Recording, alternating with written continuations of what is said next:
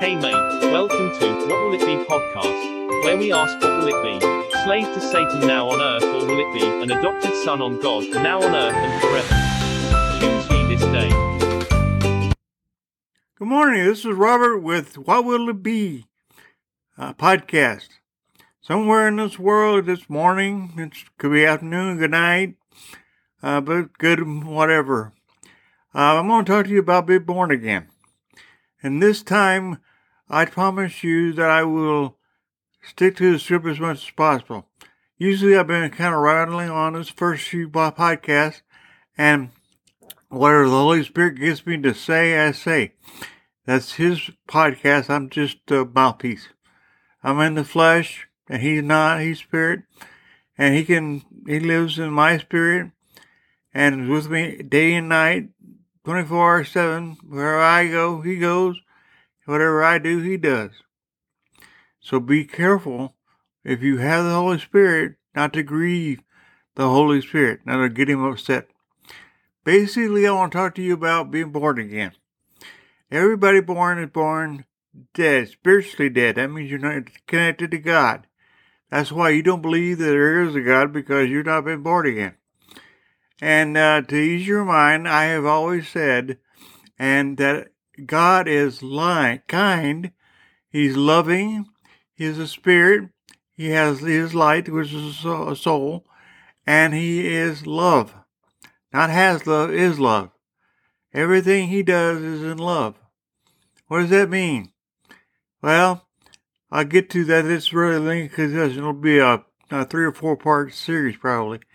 And I'll talk about what is love. Love is not lust of the flesh. Love or affection, which means I like the way you smile, you make me laugh, that sort of thing. Physical things mostly, but they're spiritual. But what you really want to know is what is the benefit of having God in your life? Everything. Everything works the way it's supposed to with God in your life. If you're born again, which means you have a new spirit, which Adam lost in the Garden of Eden by way of Eve, you were cut off from God. Because Lucifer, who became Satan, said to you, or to Adam, that Adam could be more than he and God told him he could be. He was a servant, or something like that. Anyway, the reason you are spiritually dead is because of what he agrees to. Satan said he could do, and he believed him, and so he was cut off from God. So now you repent of that sin, because you inherited that sin from, it is written, by one man, sin came into this world, and by one man, or soul, or spirit, Jesus, the world, sin was taken away. And as John the Baptist said to Jesus Christ in the river called Jordan, he said, "Here comes the one who takes away the sin of the world," talking about Jesus Christ. Now, I want to talk to you today about being born again and the benefits of. You can get a lot of things talked to you about God. You can read about Him, what others say about Him, but what did He say He is? That's most important that you get through your head what He said. First, He said He is forever. Has never been born. He always was. He's the beginning and the end, the Alpha and the Omega. So, He is spirit that has a soul, which we call your soul, and He is love. And then everything that He does is in love. if you want to be born again by way of Jesus, who's authorized to give you a new spirit by confessing the fact that you are a dead spirit and you believe in him and what he did, just confess your sin. He remembers them all. You don't have to remember all of them. Just confess all your sins. Because you're a very rare person if you can remember every last sin. I don't think there is one. So here's what it is. Just confess your sins and mean it, and he will give you a new spirit. Now, there's some people out there that will say, you get the Holy Spirit at the same time. Now, no, you don't. You ask Father, and he will give you his spirit. Because Jesus is a begotten Son. He is born again from God. Or he is a part of God. Then on the Holy Spirit, it says, proceeds from God, which means he came out of God. That altogether there's only one God. There's three facets, or three parts, or three people are all God.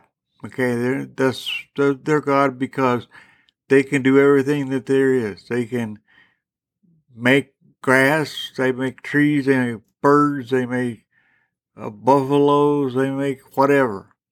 They make the situation you find yourself in. Your spirit, dead or alive, is up to you. You can decide for God or not. And if you're not, you're going to be taken off the earth for a little while. God's going to renovate the place by burning probably. And there's nobody else going to worry. The angels, the demons and such, will spend 1,000 years in the pit, chained up by spiritual chains, by the good angels. The 2/3 that stayed with God. The other 1/3 that followed Lucifer were ones that he had play over. He had authority over them. So they do whatever he says. If he says, I'll let you know the secret. How all this is going to end is that everybody will confess Jesus as Lord and be returned home. That includes the demons. That includes Satan, who will return to Lucifer, because he will recant what he said. He will retract what he said, and he'll go through the lake of fire, or the fire of God. The fire of God purifies, does not destroy. God is not a destroyer. He is a kind, loving, looking for a merciful God. And it is a privilege to be a member of the kingdom of God. And I encourage everybody that's listening to this podcast to do just that. Become a part of God's family, and you can do it. Right where you're at, bow your head and talk to Jesus. As if he's there. He is. He is everywhere. He's omnipotent. Jesus said the Spirit is like the air that you breathe. You all the time. And he said, where is heaven? Heaven is all the land mass, well, between land and the atmosphere, is what they call a firmament, or land water. And the rain and the water that's on the surface, and between there was heaven. So you're in between. The sky and the earth is heaven. So when you're walking through in this body, there's physical body. If you're going outside in, which is not the way you're supposed to go from the inside out. It's spirit, soul, and then your body. Or your outside is a body. Immediately below that is your soul from your head to your feet. Then after that is your spirit. Now I know they've been shown before in the past as circles, like a flash, and it's all interconnected. And the way you do this is you're not connected. So you got to learn about the goodness of God. And He is so good, there's no physical person on earth that you've ever read about or heard about or been one of the same as God. And He is honest. He is just. The fact that He's not willing to kill people doesn't mean He doesn't have the ability to. He is humble. Humble is having the ability to do something and not using it. In other words, let's say in the old days, you had a sword fight. And you had to disagree with somebody, and all they had to do was pull out the sword and end the conversation. But if you left your sword in your sheath, or, and resolved the problem without violence, then that's being humble. And God expects you to be humble. If Pilate asked him if he was a king, and he said, "You said I'm a king." And he said, "My kingdom is not of this world. And all those who are born again are not from this world. So stop trying to live like this world. Learn what it is to be a spirit and what's required of you by the kingdom. The spiritual world is number one. The physical world is Father, God, wanted to expand His kingdom. It is written in the Bible, or Scripture as you prefer. I prefer to call it,